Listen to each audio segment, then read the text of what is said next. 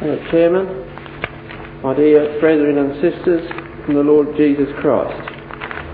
As our brother Shane has reminded us, our last class we were considering the events recorded in the second chapter of the Gospel of Luke, at the time when the Lord Jesus Christ, at about the age of 6 weeks, was presented to Yahweh at the temple.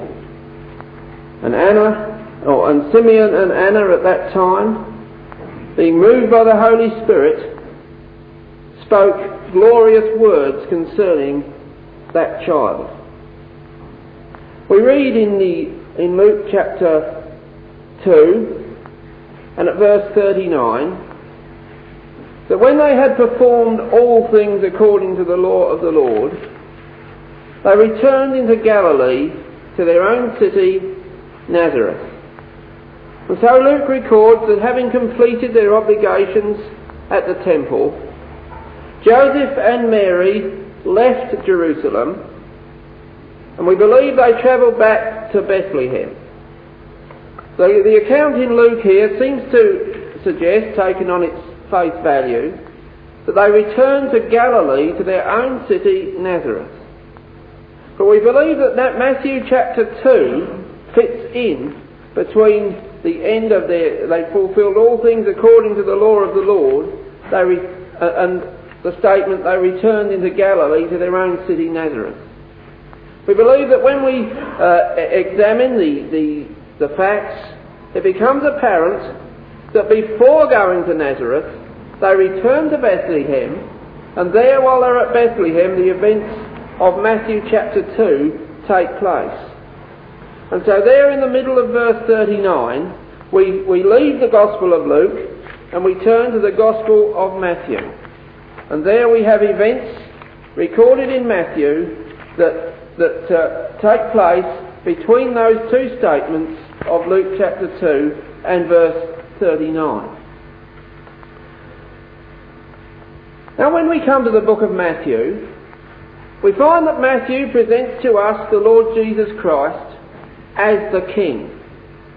In Matthew chapter 1, his genealogy is traced through the royal line from David down to Joseph, his legal guardian, and thus marking out the right of the Lord Jesus Christ to the throne of David.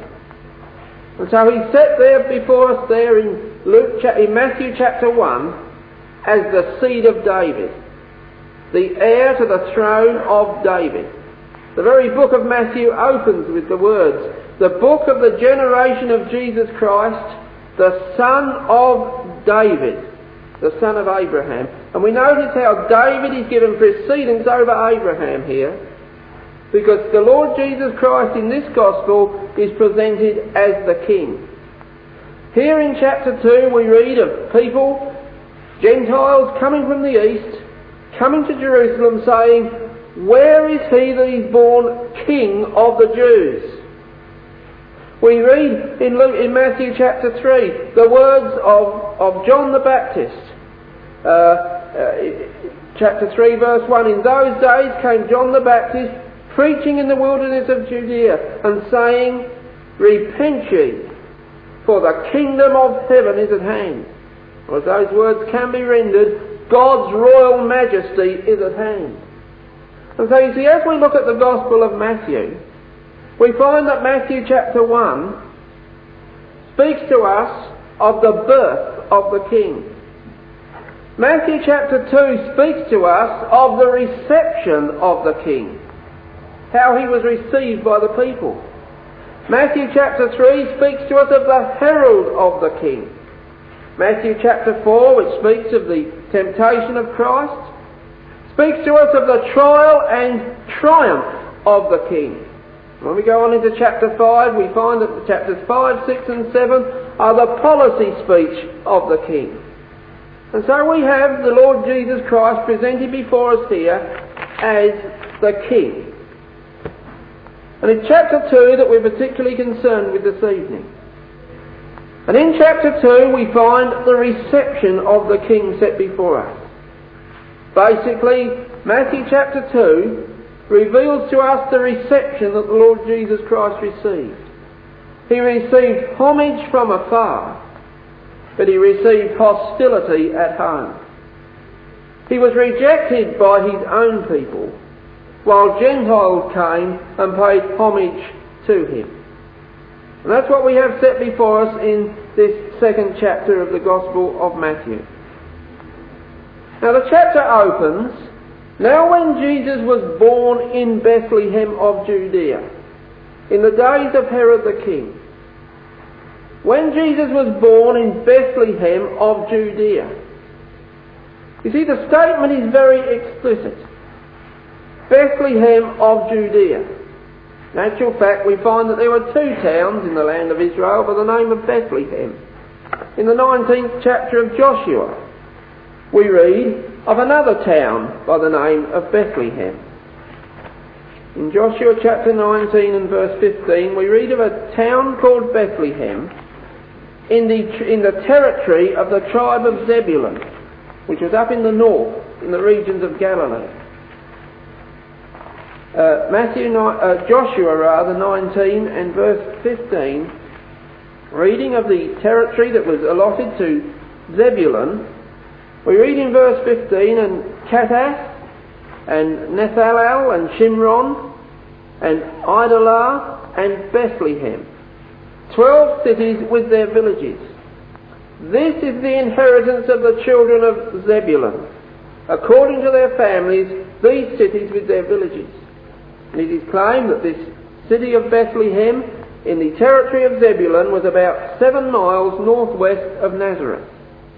But you see, the scripture marks out quite clearly that it was Bethlehem of Judea in which the Lord Jesus Christ was born.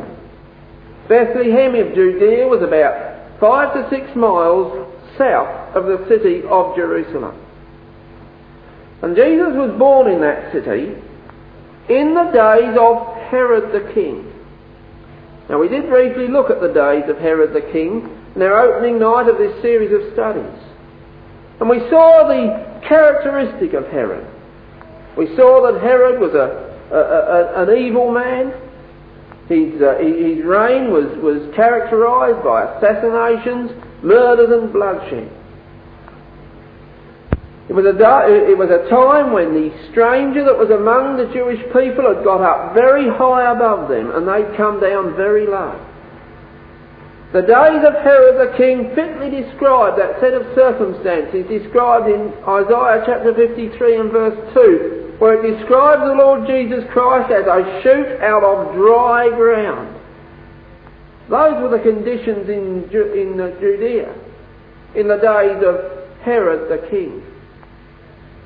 It also marks out the period of time in which the Lord must have been born. Herod the Great reigned from BC 41 to BC 4. And the Lord Jesus Christ was born before the death of Herod. Herod died probably shortly after these events of chapter 2. In fact, he died while Joseph, Mary and the Lord were down in the land of Egypt, shortly after these events of the beginning of chapter 2. And so it was just prior to BC 4 when the Lord Jesus Christ was born. Probably BC 5 or 6 would be the year when the Lord Jesus Christ was born. And so those statements not only mark out to us the exact location of his birth, but it gives us an indication of the time of his birth and of conditions prevailing in Judea at that particular time. And we read in that first verse, "Behold, there came wise men from the east."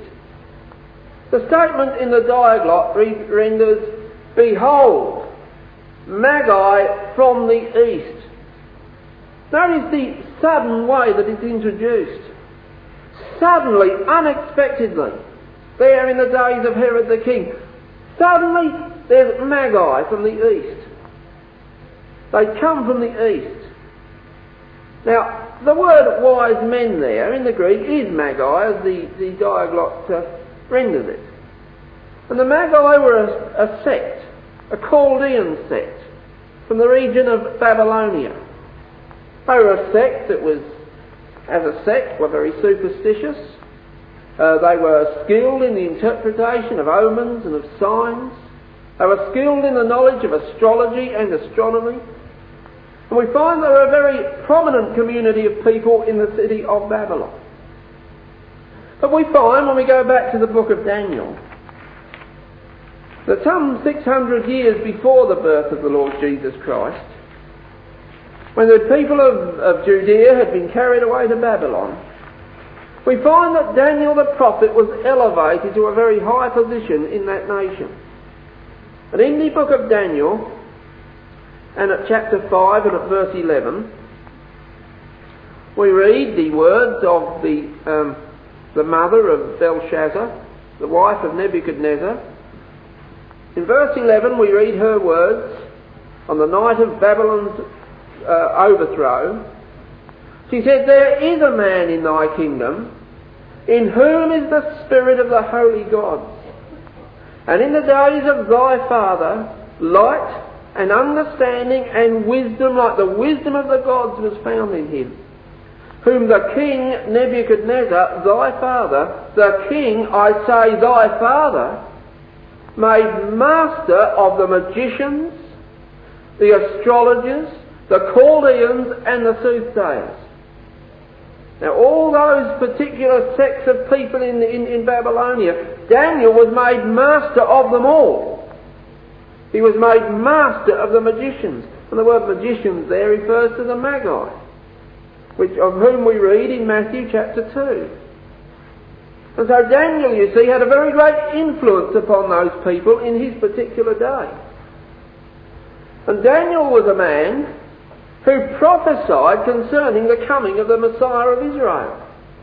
Over in chapter 9. And at verse 25, for instance.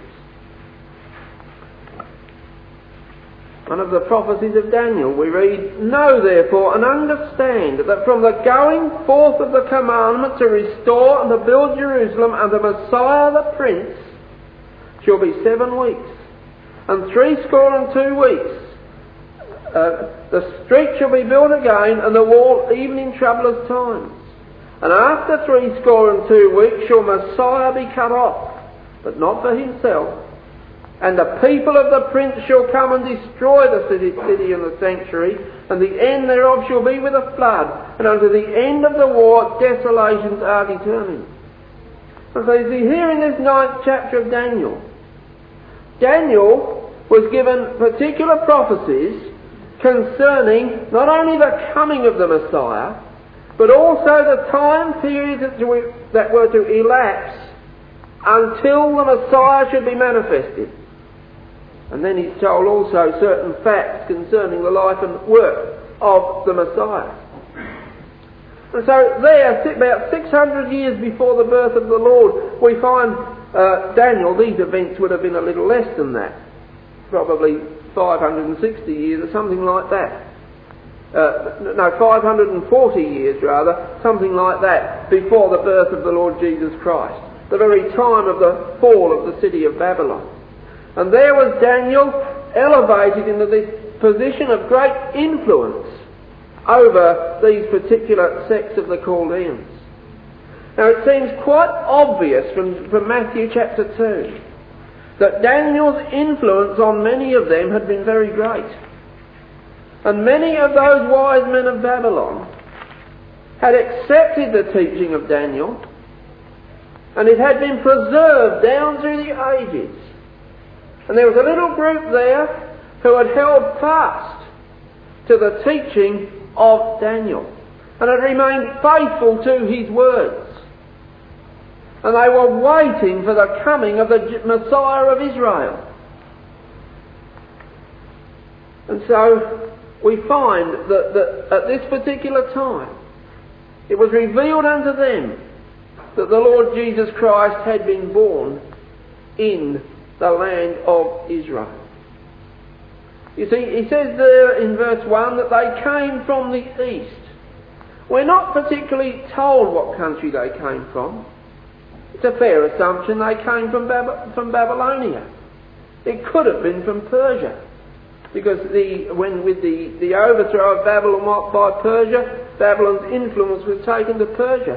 Many faithful Jewish people were taken to Persia, who could have also assisted in establishing this little Gentile ecclesia in that place. But we're told that they came from the east, from the region of Babylonia and Persia, and they travelled some 600 or 700 miles down to the land of Israel, that they might pay homage unto the child that had been born as king. And so suddenly and unexpectedly, this group of Gentiles is there in the city of Jerusalem. And in verse 2 we read that they were saying, "Where is he that is born King of the Jews?" You know, it's both a question and a statement in that. They made a statement and they asked a question. The statement was, "The King of the Jews is born." It says, "Where is he that is born King of the Jews?" And so they came into Jerusalem making a statement, "The King of the Jews is born." And they asked a question also, "Where is he?" That's what they wanted to know. Where is he? You know, we look at the statement, "King of the Jews." It's a characteristically Gentile statement. Now when we compare this with such places as the 18th chapter of the Gospel of John, in the 18th chapter of the Gospel of John and at verse 33, we read here, again, the words of a Gentile. The words of Pilate to the Lord Jesus Christ. Then Pilate entered into the judgment hall again and called Jesus and said unto him, "Art thou King of the Jews?" You see, it's coming out of the mouth of a Gentile. When we go back to the book of Matthew, in chapter 27, and at verse 29, again we read this statement. "And when they had plaited a crown of thorns, they put it upon his head, and a reed in his hand, and they bowed the knee before him and mocked him, saying, Hail, King of the Jews." Now these were the soldiers of the governor. They were the Roman soldiers belonging to Pilate. And they were again calling him King of the Jews. But you see, when we look at verse 42, we have the words of his own people, the words of the Jewish people themselves. "He saved others, himself he cannot save. If he be the King of Israel, let him now come down from the cross, and we will believe him." We find that statement, "the King of the Jews," is a characteristically Gentile statement. The Gentiles called him the King of the Jews. The Jews always call him the King of Israel.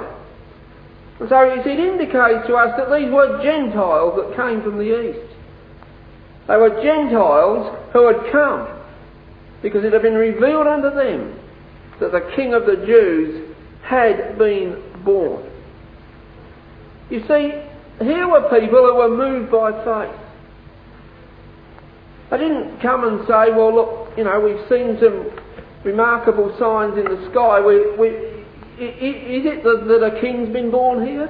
Or we feel that perhaps that there's some great events happening in this land?" There was nothing of that about it. They were positive in the statement they came with. "The King of the Jews has been born, and we want to know where he is that we might worship him." That was the statement of the Magi as they arrived in the city of Jerusalem. Here were men moved by faith, and they were coming to pay homage to him who had been born as their king. You know, in this chapter I believe we have a foreshadowing of things that were to come to pass. As we shall see in a moment, the Jewish people, as we know only too well, rejected their king. They said, "We have no king but Caesar." And they rejected their king, and they crucified him. But you see, here we see that here were Gentiles coming to pay homage to the one that they knew was born and destined to be King of the Jews. It's a little foreshadowing of the fact that the Jewish nation were to reject their Messiah, while Gentiles would gladly accept him. And in the 13th chapter of the book of Acts, we read in verse 46, "And then Paul and Barnabas waxed bold and said, It was necessary that the word of God should first have been spoken to you," and he's speaking to Jews. "But seeing ye put it from you and judge yourselves unworthy of everlasting life, lo, we turn to the Gentiles. For so hath the Lord commanded us, saying, I have set thee to be a light of the Gentiles, that thou shouldest be for salvation unto the ends of the earth. And when the Gentiles heard this, they were glad, and glorified the word of the Lord. And as many as who were ordained to eternal life believed." And so you see, the preaching of the gospel was taken from the Jews and given unto the Gentiles, just as it's foreshadowed here. As Jews rejected the birth of their Messiah, but Gentiles readily accepted him and came to go pay homage unto him. And so it was a foreshadowing of that. And we believe that the coming of these wise men to the city of Jerusalem in the way that they did was also a foreshadowing of far greater things yet to happen in the future. You know, in the 60th chapter of Isaiah,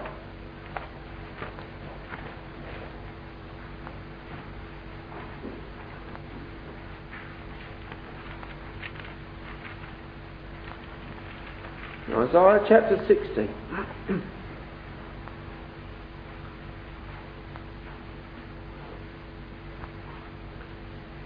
Reading from verses 1 to 5. "Arise, shine, for thy light is come, and the glory of Yahweh is risen upon thee. For behold, the darkness shall cover the earth, and gross darkness the people. But Yahweh shall arise upon thee, and his glory shall be seen upon thee. And the Gentiles shall come to thy light, and kings to the brightness of thy rising. Lift up thine eyes round about and see, all they gather themselves together, they come to thee. Thy sons shall come from far, and thy daughters shall be nursed at thy side. Then thou shalt see and flow together, and thine heart shall fear and be enlarged, because the abundance of the sea shall be converted unto thee. The forces of the Gentiles shall come to thee. The multitude of camels shall cover thee, the dromedaries of Midian and Ephah. All they from Sheba shall come. They shall bring gold and incense, and they shall show forth the praises of Yahweh." It's foreshadowing a time when Gentiles will flow up to the city of Jerusalem to worship the King and to bring gifts unto him. And that's a glorious time that is yet to be established upon this earth. But when the Lord Jesus Christ returns and reigns as a glorious King in Jerusalem, those words will be fulfilled, and Gentiles will flow unto the city of Jerusalem, bringing gold and incense and showing forth the praises of Yahweh. Psalm 72. Likewise prophetic of the future day when the Lord will be in the earth again. Psalm 72 in verse 11 we read, "Yea, all kings shall fall down before him. All nations shall serve him. For he shall deliver the needy when he crieth, and the poor also, and him that hath no helper." Going down to verse 15, "And he shall live, and to him shall be given of the gold of Sheba. Prayer also shall be made for him continually, and daily shall he be praised." Speaking of the day when the Lord Jesus Christ will be a glorious King in Jerusalem, speaks of the way that the Gentiles will flow up to that city to pay homage unto him and to bring gifts unto him, to bring gold and to bring incense and to show forth his praises. You know, and in this little enactment here at his birth, there was a foreshadowing of these things. a little foreshadowing of the future time when the Gentiles will flow up to Jerusalem to praise and to worship Him. And so they come to Jerusalem, not only with the statement that the King of the Jews is born. They weren't only moved there by faith, but they came there with a question. Where is He? They knew He was born, but they did not know the place. You see, Daniel prophesied concerning the coming of the Messiah. Daniel gave details of the time period that would elapse before He came. But Daniel said nothing about where the Messiah would be born. It was a reasonable assumption that He would be born in Jerusalem. That is the place where He's to be manifested as a king. So obviously they come to the city of Jerusalem. But of the exact location they didn't know, because Daniel had left nothing on record concerning the place of his birth. Neither do we find it in the prophecy of Ezekiel, another prophet involved in the city of Babylon. Neither do we find it in Ezra, Esther or Nehemiah. And so you see, this was an aspect that these wise men from the east were ignorant of. They knew that the King of the Jews was to be born and had been born, but they were ignorant of the locality in that land where they might find Him. And so they come to the city with that question. Where is He? I say, and giving support for their statement that the King of the Jews was born, they state, "For we have seen His star in the east, and are come to worship Him." We have seen His star in the east. Now it seems quite obvious really that Daniel must have left these wise men in Babylon some particular prophecy which indicated that there would be signs in the heavens at the time of His birth. A prophecy that we haven't got. It would be useless to us anyway, so what would be the point of leaving it to us? It was possibly a prophecy that Daniel left to those alone in the region of Babylon. It was relevant to nobody else. Here were people who were skilled in the knowledge of the heavens. Daily they watched the stars. Daniel must have left some prophecy to them which would indicate to them the time of the birth of the Messiah. And as they daily watched the skies, knowing from other signs that the time was drawing near, they saw some sign in the heavens which was a sure indication to them that the Messiah had been born. What that star was, we don't know. We're not told. There's many theories as to what it was. Some suggest it was a combination of planets. But that doesn't fit all the requirements of Matthew chapter 2. What it was, we don't know. It might have been a star that was provided for that particular purpose, that shone then and has never shone again since. We don't know. But it was a sign that Yahweh had given unto those people, probably through the prophet Daniel, that when they saw this particular sign in the heavens, they would know that the Messiah was born. When we look at the appearances from Matthew chapter 2, we see that the star appeared twice.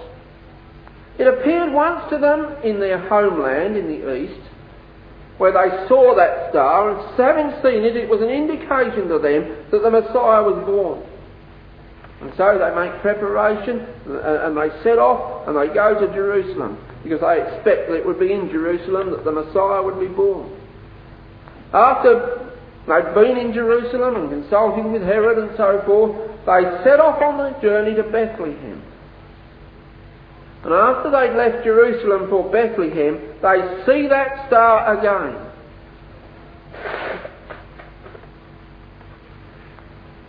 The record does not say that the star led them from their homeland to the land of Israel.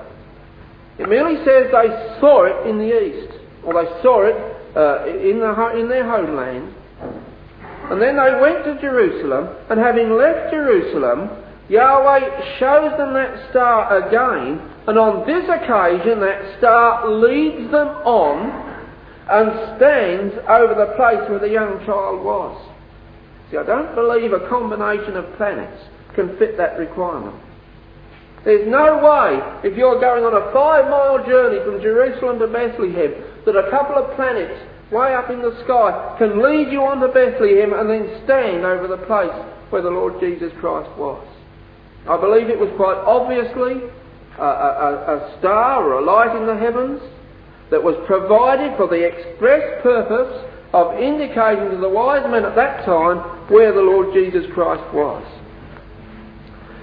And so then we find that they state in verse 2 that we have seen his star in the east, and I come to worship him.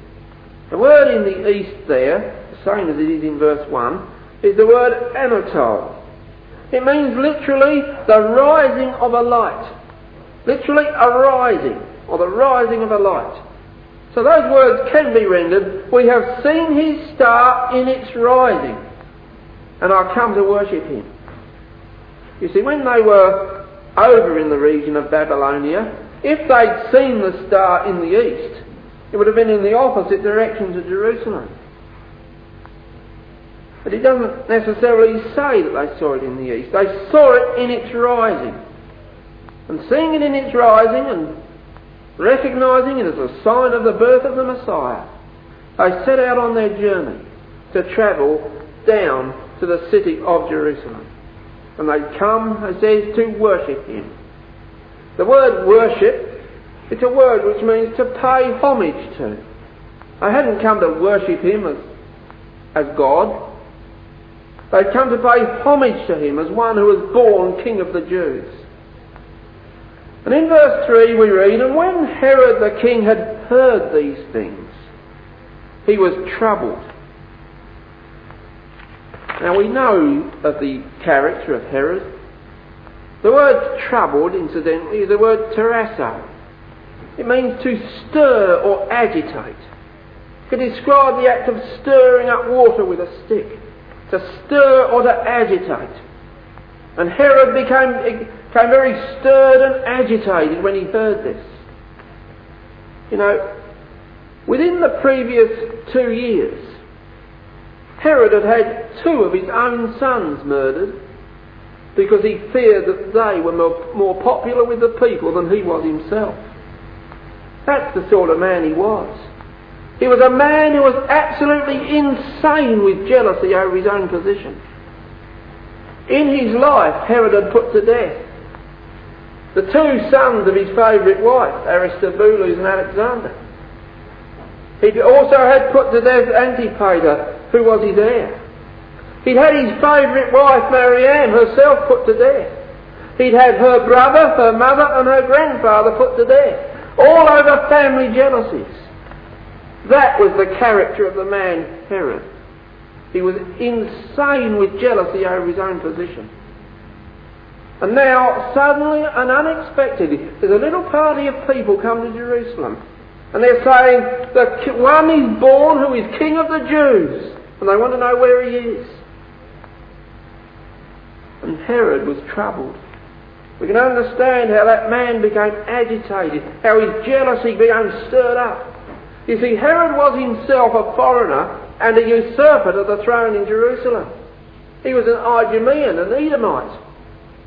He had no rightful claim to the throne in Jerusalem. Now here was word of one who was born to be King of the Jews. One who would have a rightful claim to that throne that he possessed. Not only would he have a rightful claim to that throne, but being of Jewish descent and born to be King of the Jews, he must surely be popular with the Jewish people.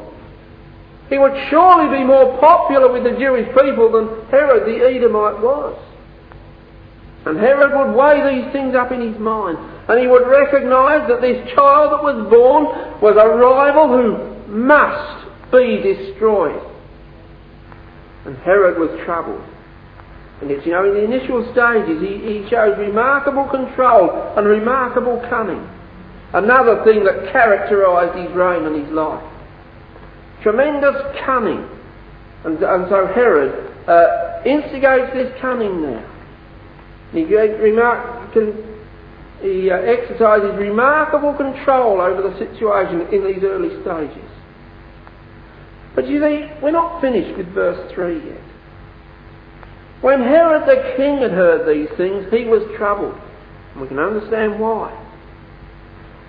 But the verse goes on, and all Jerusalem with him.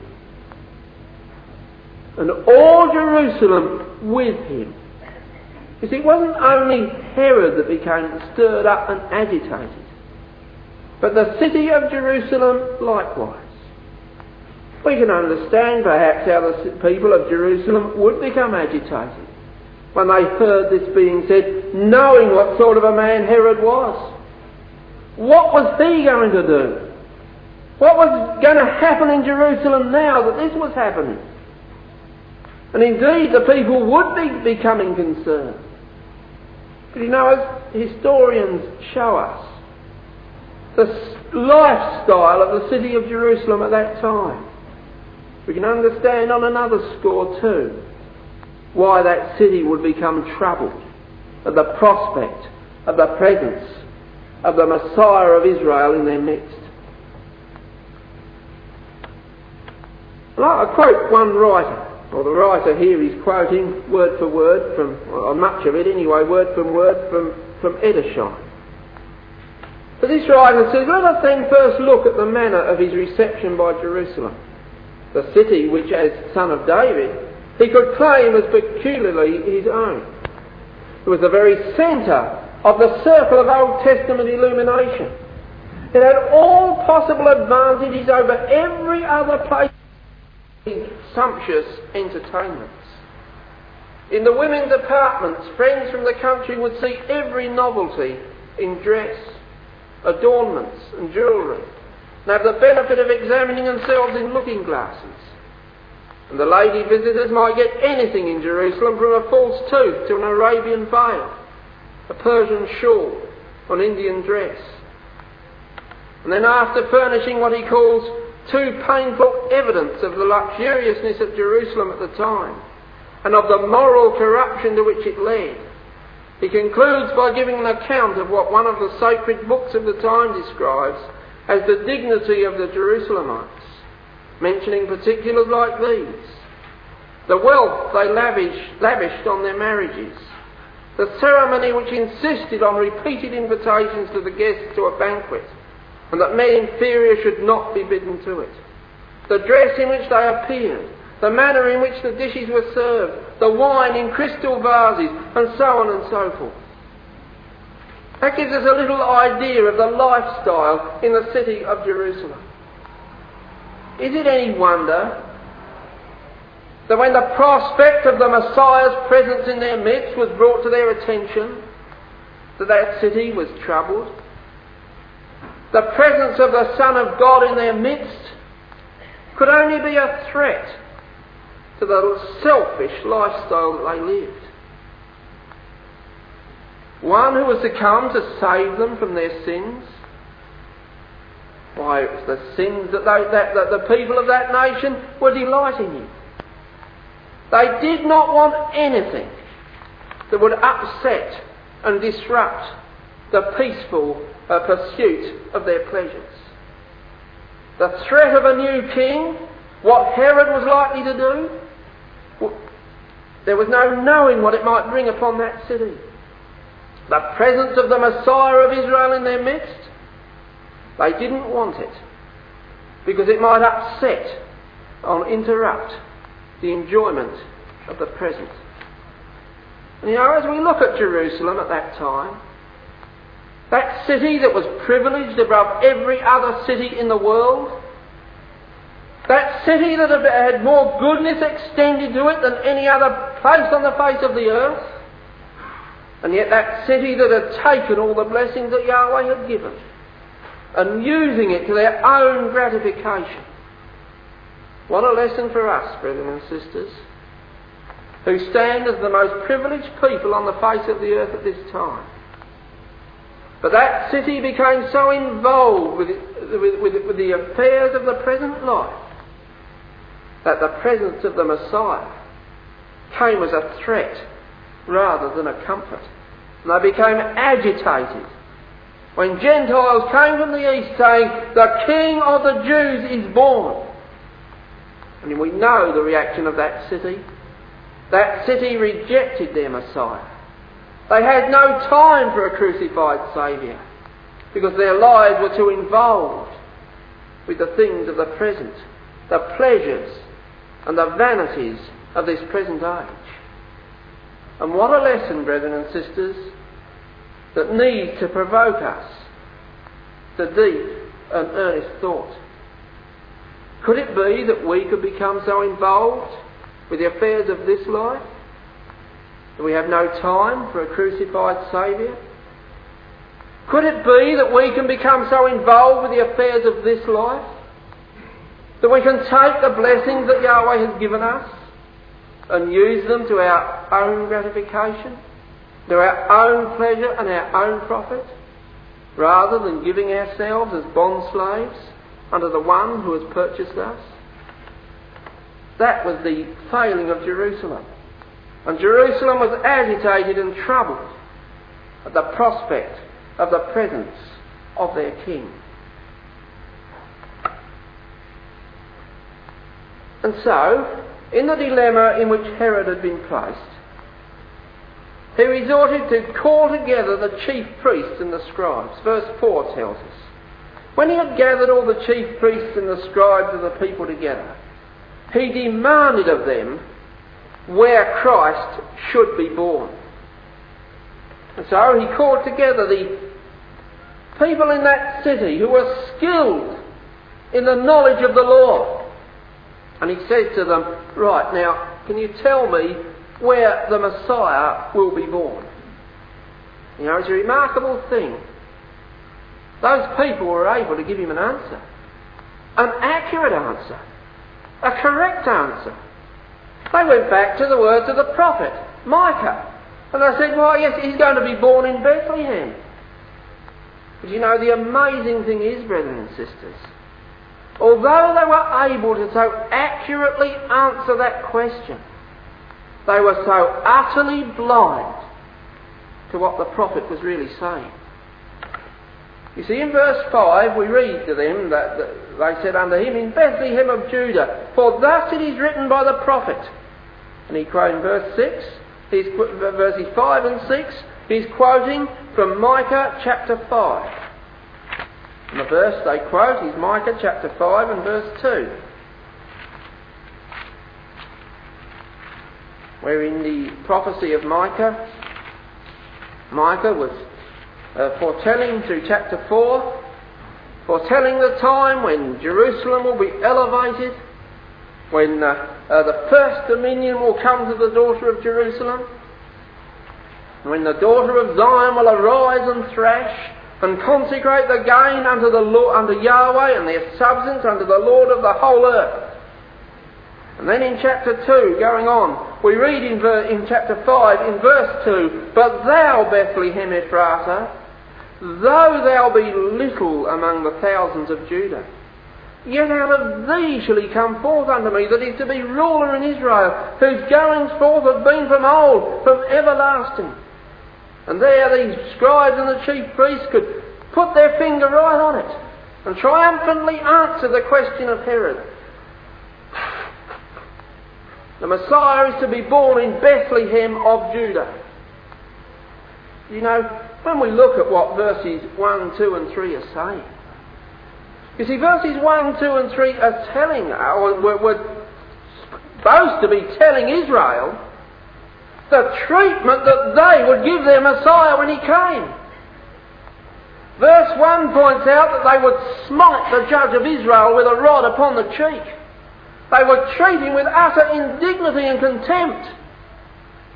You see, and verse 2 speaks of why. Because though thou be little among the thousands of Judah, You know, Bethlehem of Judah was so small and insignificant that in the book of Joshua it doesn't even get a mention. And if it wasn't for the fact that David was born in Bethlehem and that Ruth came back to Bethlehem, we possibly wouldn't read of Bethlehem. Bethlehem was a small, insignificant place. A little town that was a stark contrast to the city of Jerusalem. City of Jerusalem, with all its gaiety and frivolity, with all its polish and finish of city life, was contrasted with this little rural town. Quiet little Bethlehem. Quiet, hard-working little Bethlehem.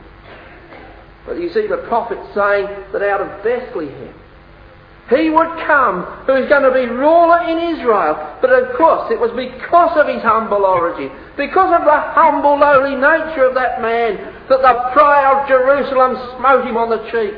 They treated him with contempt and indignity. And in verse 3 we read, "Therefore will he give them up till the time that she which travaileth has brought forth. Then the remnant of his brethren shall return unto the children of Israel." And so what Micah was saying is that the Messiah would come out of Bethlehem, but he would be treated with contempt and indignity by the people of his own nation, and therefore that nation would be given up until the time that a change could be wrought in her, and then she would be restored and the kingdom would be established. You see, the scribes and the chief priests went right to that very passage of Scripture, and they said he's going to be born in Bethlehem. But they completely missed the message that Micah was getting at. They completely overlooked it, because at a later time it was the chief priests and the scribes that were foremost in treating him with contempt and smiting him upon the cheek and bringing the judgment of God upon that nation, that they should be given up and scattered among the Gentiles for 2,000 years until he should return and restore them to divine favour. And it's a little lesson, brethren and sisters. Here were men who were skilled in the knowledge of the law. When given a question, where's the Christ going to be born? Straight to the passage. Straight to the chapter and verse. But they were blind to the real message of that section. Totally blind. And in their blindness they fulfilled the very things that Micah was foretelling. And again, it's a lesson for us, brethren and sisters.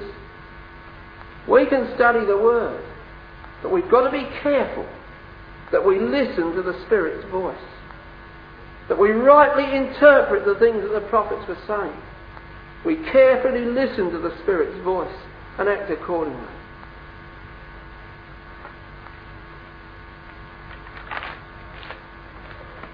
And so, Herod has got his answer. He wanted to know where the Messiah was to be born. He's been told now that the Messiah was to come from Bethlehem. That he would be a humble man. He would be despised by the proud city of Jerusalem, is what Micah foretold. There are certain differences that we read, that we notice between the statements of Micah and the statements here of Matthew. Micah says, "Though thou art little among the thousands of Judah." Here in verse 6 we read, "And thou, Bethlehem, in the land of Judah, art not the least among the princes of Judah." And of course, Bethlehem is not the least now because of the things that happened there. But Bethlehem itself originally was a place of little significance. Micah says among the thousands of Judah. Matthew says among the princes of Judah, because the princes represented the thousands. And then, "For out of thee shall come a governor that shall rule my people Israel." Now that last little aspect, "I shall rule my people Israel," is only found in Micah. Is not found in Micah in so many words. Those words appear to be quoted from the 2nd of Samuel 5 and verse 2. In 2nd of Samuel chapter 5 and verse 2, we read, Also in time past, when Saul was king over us, thou wast he that led us out and brought us in Israel. And Yahweh said to thee, thou shalt feed my people Israel, and thou shalt be captain over Israel. Those were words spoken to David. Thou shalt feed my people Israel. And this word here in Matthew, this word rule my people Israel, as the margin says, means feed. It's a word which means to shepherd my people Israel. And of course, when we go on in the prophecy of Micah, we read of, in Micah chapter 5 there, we read of how he will raise up 7 shepherds and 8 principal men. And that seems to be the principle that's taken up here by Matthew and the scribes as they go back there to the prophecy of Micah. But you see, when it says he shall rule my people Israel, he shall shepherd my people Israel. What a tremendous contrast is in those words to Herod the Great, who ruthlessly and with cruelty ruled and dominated and oppressed that people.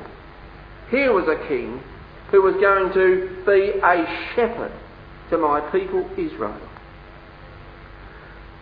And so in verse 7 we read that then Herod, when he had privily or privately called the wise men, inquired of them diligently what time the star appeared. That word diligently means accurately.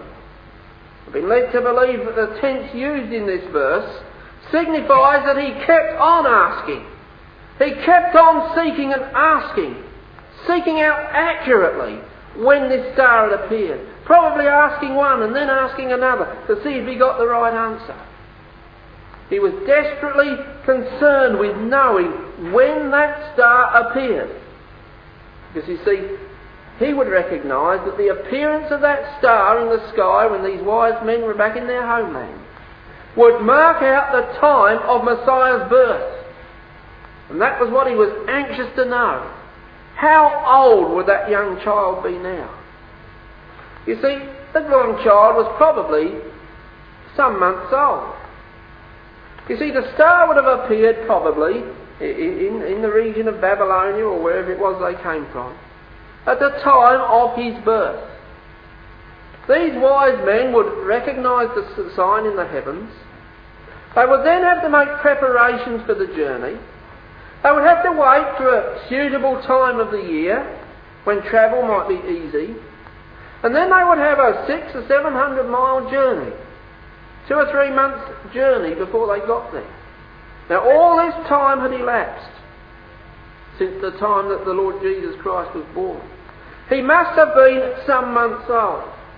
In fact, we find that when Herod actually gave vent to his vengeance upon the city of Bethlehem, we find that he killed all the male children under 2 years of age. So there's a possibility that the Lord could have been over 12 months, perhaps 12, 18 months old at this time, before these wise men come to pay homage to him. He's at least several months old.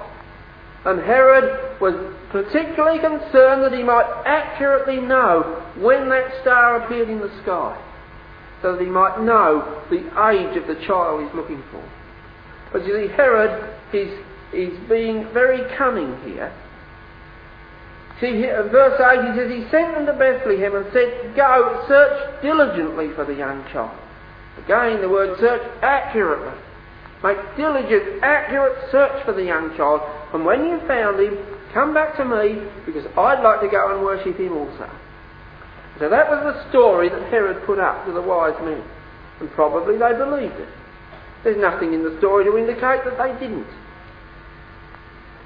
And so, we read, so he sent them on their way off to Bethlehem, that they might find this young child, and that they might come back to him, that he might know where he is, and go and worship him also.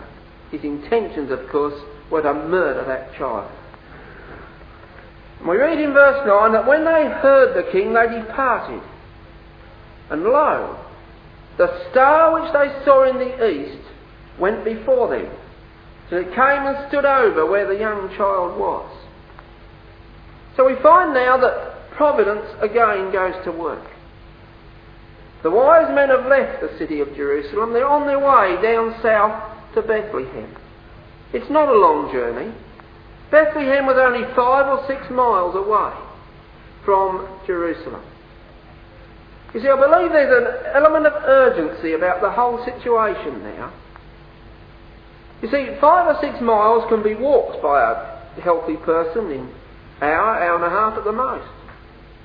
On horseback, it probably only take half an hour, it may be less. That's how close the Lord Jesus Christ was to Herod. It would only take Herod, with his soldiers and his horsemen, he could be there in half an hour. So there's an element of urgency now about the whole thing. And I believe that this is why Yahweh now put that star in the sky again. And that star led them on and marked out to them the place where the young child was. That their mission might be speeded up.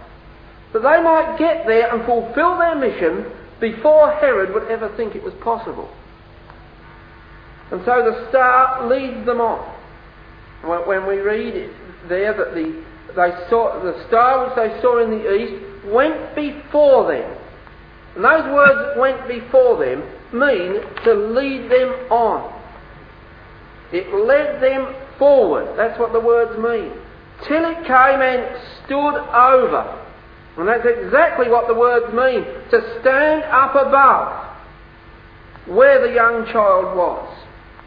And when they saw the star, they rejoiced with exceeding great joy. They rejoiced with exuberant gladness. You know, the prophecies reveal that in the future times, when Gentiles come up to the city of Jerusalem, as they draw up to that city, they will be moved with great joy and rejoicing. And I believe we see a foreshadowing of that here. A foreshadowing of the joy that will be upon the minds and hearts of the people as they go up to the temple at Jerusalem. And as they know they're drawing closer into the presence of the King, they will be moved with exceeding great joy as they contemplate all the goodness that Yahweh is extending to them. You know, brethren and sisters, these men saw a sign in the heavens that they were getting close to where the Messiah was. And they became vibrant with joy and excitement. We stand in a very similar position. In the political heavens around us on every hand, there's signs telling us, crying out to us, that the presence of the Lord Jesus Christ is very close at hand. At any time, very soon, we could be called away to be right in His very presence. You see, but are we like those wise men? Are we vibrant with excitement and the prospect of seeing the Lord Jesus Christ and being with Him? Are we prepared to sacrifice anything and everything that we might be pleasing and acceptable with Him when He arrives? See, each and every one of us must answer those questions for ourselves. Or do we see the prospect of His coming as something that might interrupt the things that we want to do in this life now? We read in verse 11 that when they were come into the house, showing us that Joseph and Mary now had a more permanent, settled, comfortable residence in Bethlehem, having moved from the stable in which the Lord was born into a house. It says, and when they were come into the house, they saw the young child with Mary his mother, and they fell down and worshipped Him. And when they had opened their treasures, they presented unto Him gifts, gold and frankincense and myrrh. And so they found the house being helped by God.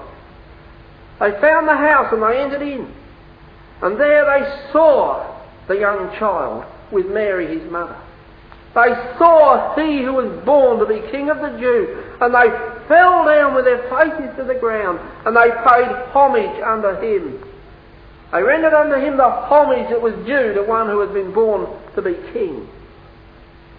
And when they'd done that, they opened up their treasures. They opened up their treasures. The word treasure means literally something that they laid up, something stored up. The word appears quite a number of times through the New Testament. We find it in such places as Matthew chapter 12 and verse 35, where the Lord says, "A good man out of the good treasure of the heart bringeth forth good things, and an evil man out of the evil treasure bringeth forth evil things." So you see, here's treasure, things that are treasured up, stored up, in store for the day of judgment that's coming. A good man has good treasure in his heart. He's got a record of good works and of good things in the sight of God. But an evil man, he's laying up evil things. He's only got an evil record, and evil things for which he will be rewarded at the coming judgment seat of the Lord Jesus Christ. But here you see the heart is likened unto a treasure box.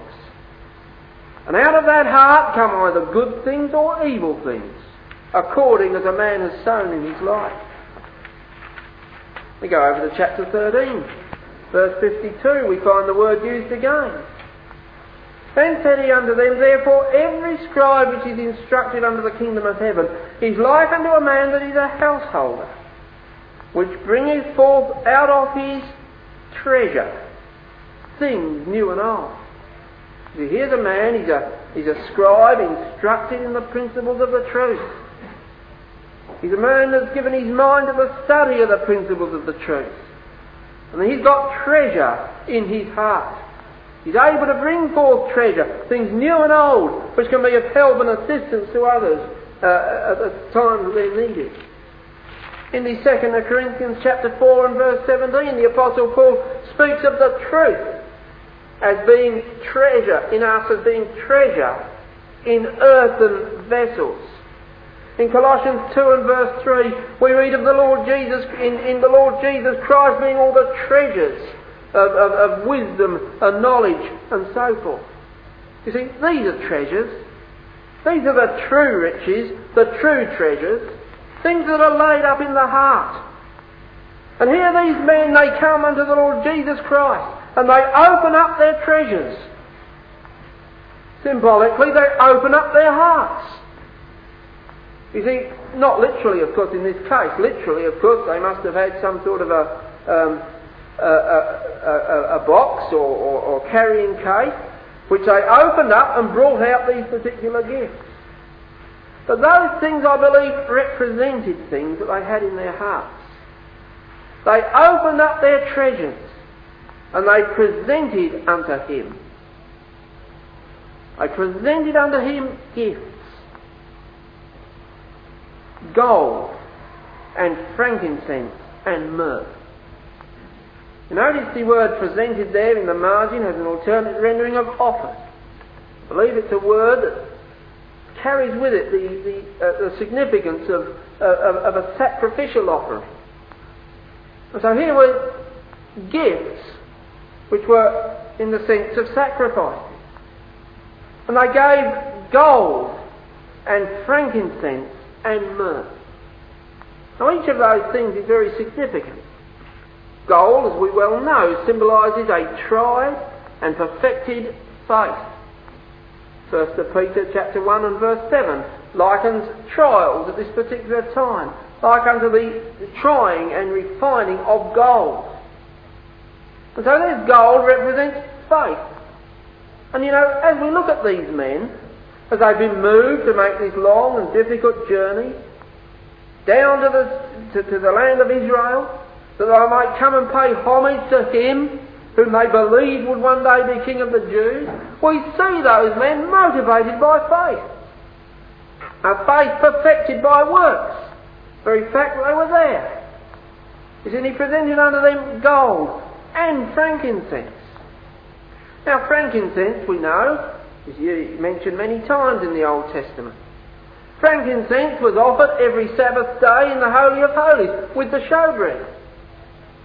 Frankincense was offered with the meal offerings that the children of Israel brought, as outlined in Leviticus chapter 2. The word frankincense in the original Hebrew carries the significance of whiteness or purity. And the burning of frankincense sent forth a sweet savour unto Yahweh. It speaks of praise out of a pure heart, a heart of single-minded motiveness in the service of God. It speaks of praise out of a pure heart. You know, here were these men flat on their faces, prostrating themselves, paying homage unto this one who was born King of the Jews. Here were people who had come 600-700 miles, a long, difficult, dangerous journey, that they might worship, they might pay homage, they might give praise unto he who was born King of the Jews. You see, and then to that was added myrrh. Now in the letters to the 7 ecclesias, there was a city there named Smyrna, and that's the Greek word for myrrh. And Smyrna was an ecclesia that was persecuted. It was suffering great trials and persecutions. There were those in Smyrna who were assassinated, martyred for the sake of the truth. But it was an ecclesia that was pleasing unto the Lord Jesus Christ, because he saw them holding fast to the principles of his truth in the face of that difficulty and opposition. You see, myrrh was a gum that was obtained from a tree, putting a gash in the tree. It was a gum that had a bitter taste. But when it was bruised, it sent forth a sweet savour. And that little ecclesia in Smyrna was so typical of that myrrh. It was bitter taste. The life that was forced upon them was bitterness. But because they gladly accepted it, for the sake of the Lord Jesus Christ, it sent forth a sweet savour unto him. And so you see, there's myrrh. It represents those people who will willingly suffer for the love that they have for the Lord Jesus Christ. It's an acceptable life springing out of sacrificial love. Because you notice the order in which these offerings were offered. First there was gold. First there has to be faith. Without faith it is impossible to please God. Then there was frankincense. There was the desire to praise him out of a pure, single-minded heart. And then there was sacrificial love, being prepared to suffer that they might do those things that are pleasing unto him. I believe that gold, frankincense and myrrh represents the state of heart and mind that those wise men had as they were moved to come and pay homage to him who was born King of the Jews. You know, in those passages from the Old Testament that we looked at in Isaiah chapter 60 and in Psalm 72, we read that in the future times the Gentiles will bring gold. They will bring incense. They will show forth the praises of Yahweh. Gentiles in that time will be moved by faith. They will be moved by pure motives to praise and worship the Lord Jesus Christ and his Father in the heavens. They will then gladly accept the difficulties and the sufferings necessary to do those things that are pleasing unto the one that they love so much. And those are the things that were represented here in these wise men as they came here. And we see that as a little foreshadowing of the Gentiles in the future age. Very soon, brethren and sisters, we must stand in the presence of the King. Will we be able to make those offerings when we stand before him? Will we have a pure and a tried faith? Will we be able to stand before him offering praise out of a pure heart? Will he look into our lives and be able to see that sacrificial love that we've willingly suffered, that we might do those things that are pleasing unto him? May it be, brethren and sisters, that he might see each of those in every one of us.